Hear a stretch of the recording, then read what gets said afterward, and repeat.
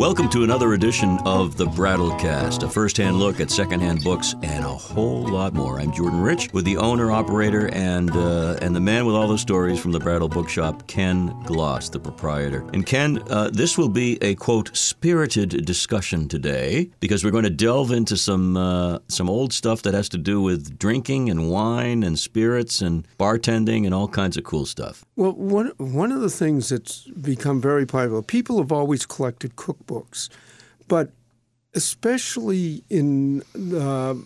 with meals now and with finer restaurants and people having more access to them, wine is a very, very important part of that. And there are many people who collect wines. They collect wine. They go to courses for wine. I even know one appraiser who went to a specific course just how to appraise wine. And the interesting part about that was she said, well, I don't have to know anything about the wine other than how valuable a particular wine is. I don't have to taste it. I don't have to, and be able to authenticate labels and so on. But collecting wine has become very popular. Mm-hmm.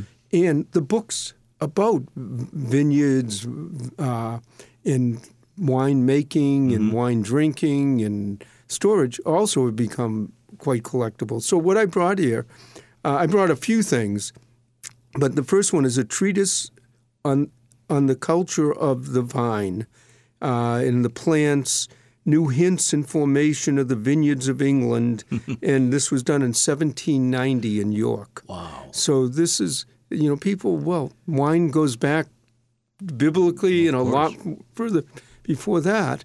And it's a whole book on vineyards, and it has pictures, as I turn the page, of the houses, the storage, and there's a whole one here that folds out. Oh, my gosh. How the plants and how they grow.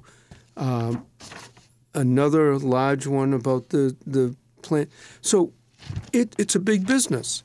And even in the 1700s, it was a big business. So this is York, England, where this is This was York, England, yeah. Which makes sense because they're neighbors of the French and and Germans, lots of wine in that area. Right, and also the transportation and moving things around was possible then. Obviously, people did it, but it wasn't as easy. You said 1790. 90. Okay, yeah. So the New World was here.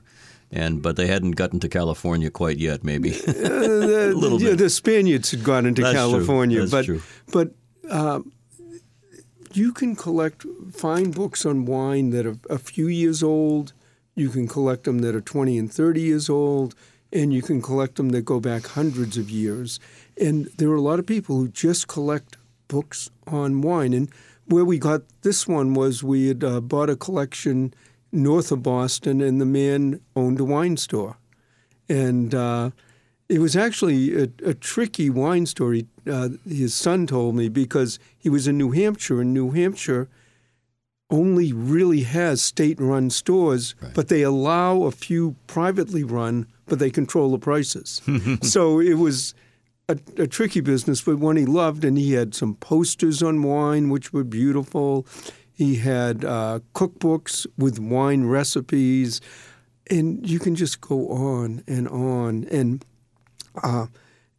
not only a wine, one of the other things that's becoming very popular now, books on cocktails. People, especially now, almost every bar, every restaurant, some of them, their whole specialty. And this is probably a card from, I would say, probably looking at it, it looks to me like it's probably the 30s, the 20s, 20s or 30s, right. And it's the Surf Club, Hotel Hindenburg in Trenton, New Jersey. But it shows a couple there, sort of, you can tell they're well-dressed. He's got a monocle. He's got a monocle. Then they've got a couple of cocktails, but you look inside, you can get a champagne cocktail for 50 cents, a glass of port for 30, and you get a bottle of champagne for $4, half bottle, 25, and you can get a really nice Burgundy for $7. And They give fine music, only the best quality food, wines, and liquors. We want you to feel at home at the Surf Club. Any constructive suggestion or criticism will be welcome. I don't know about that always, but that's another thing. But then they have sours: whiskey sour, apple sour, brandy ponies, cordials. Let's see, what can you get? You can get an Old Tailor for 50 cents, Tom Collins for 33 cents. But what it's telling you is, people are always going out drinking, but collecting of books about cocktails, especially from the 20s and 30s, has become very popular too. Are you familiar with the Mr. Boston book? I've had the Mr. Boston, Old Mr. It's one of the first books on how to collect and how to make drinks, recipes for drinks. Right. And the first edition of that can sell for $750, $1,000. Yeah. The very first, but it's really a little bit tricky just because it was so popular. It came out in editions very, very quickly, probably up into the thousands of editions now. Right. It's still being produced, online and all that. But, that's familiar cool to me. So let me just take a look at this if I may. Sure. So this would be something, placard that would be on a table, like a menu? It was a menu. It's a menu. It's basically a menu. It's actually a very sharp-looking menu. Yeah, and obviously. I love it. Obviously, somebody must have taken it with them. Probably they wanted you to take it with them because it's an advertisement. Absolutely. For the club and for your remembrance. Imagine a slow gin fizz for 40 cents. What a world. Yeah, except you probably also made 25 cents an hour or something when you went to work. So exactly. it had a little of that. And then this was in one of the collections with the wine books, and I didn't know quite what to make of it. And I haven't done any research yet, but there's a Wine, Spirits, and Cordials, 14 and 13 Dock Square, Boston, which is down near the waterfront, Faneuil Hall area. But the name of the company is Blanchard's. And that's one of the big package stores and wine cellars now. And I'm going to do some research and figure out whether it's the same Blanchard company or whether, by coincidence, there were others. And this is from... It's not dated, but it's from around the 1870s, 80s, this advertisement. I was just thinking, Ken, and I know we've talked about this in the past in other areas, but the area of food and beverage is such a rich area for you because we haven't even mentioned beer, which is another alcoholic drink, but I imagine there are tons of collections going on about beer. Well, one of the things that happens too, there's loads of them there's loads of people who want to make their own beer. That's true. So there's been a lot of books about making beer. And an interesting thing, though, in almost any type of collecting, part of the value and price has a lot to do with the people collecting it. And people who collect and drink wine tend to spend a lot more money than they do on beer. One of the things I love to do, and this is a little off subject, tangential, I love to bowl. I mean, I've done it all my life. I'm good, but I'm not anywhere good enough to... Time out. Yeah. Because we're both New Englanders, Southern New Englanders. Are we talking candlepin bowling as well as the 10-pin? I'm a much better candlepin bowler than I am a 10-pin bowler. Which means you're a real bowler because those are tough to knock those pins down. Yeah, but 10-pin I also do. But if you want to buy books on bowling and collecting, most of them are very reasonably priced. They're harder to get. There weren't as many done, but you could put together a nice collection. If you want to collect early books on golf, you've got to have money because the people who belong to the country clubs who really get into collecting golf, they have more money, so they pay more. I imagine polo would go pretty high as well. Anything that's a high-end sport. Exactly. Yeah. So books on wine tend to go higher than books on beer because of who drinks wine and who drinks beer, although that could be changing a little as time goes on now with all the craft beers. And boy, would I love to walk into a collection of old beer making, of the breweries, the history of the breweries.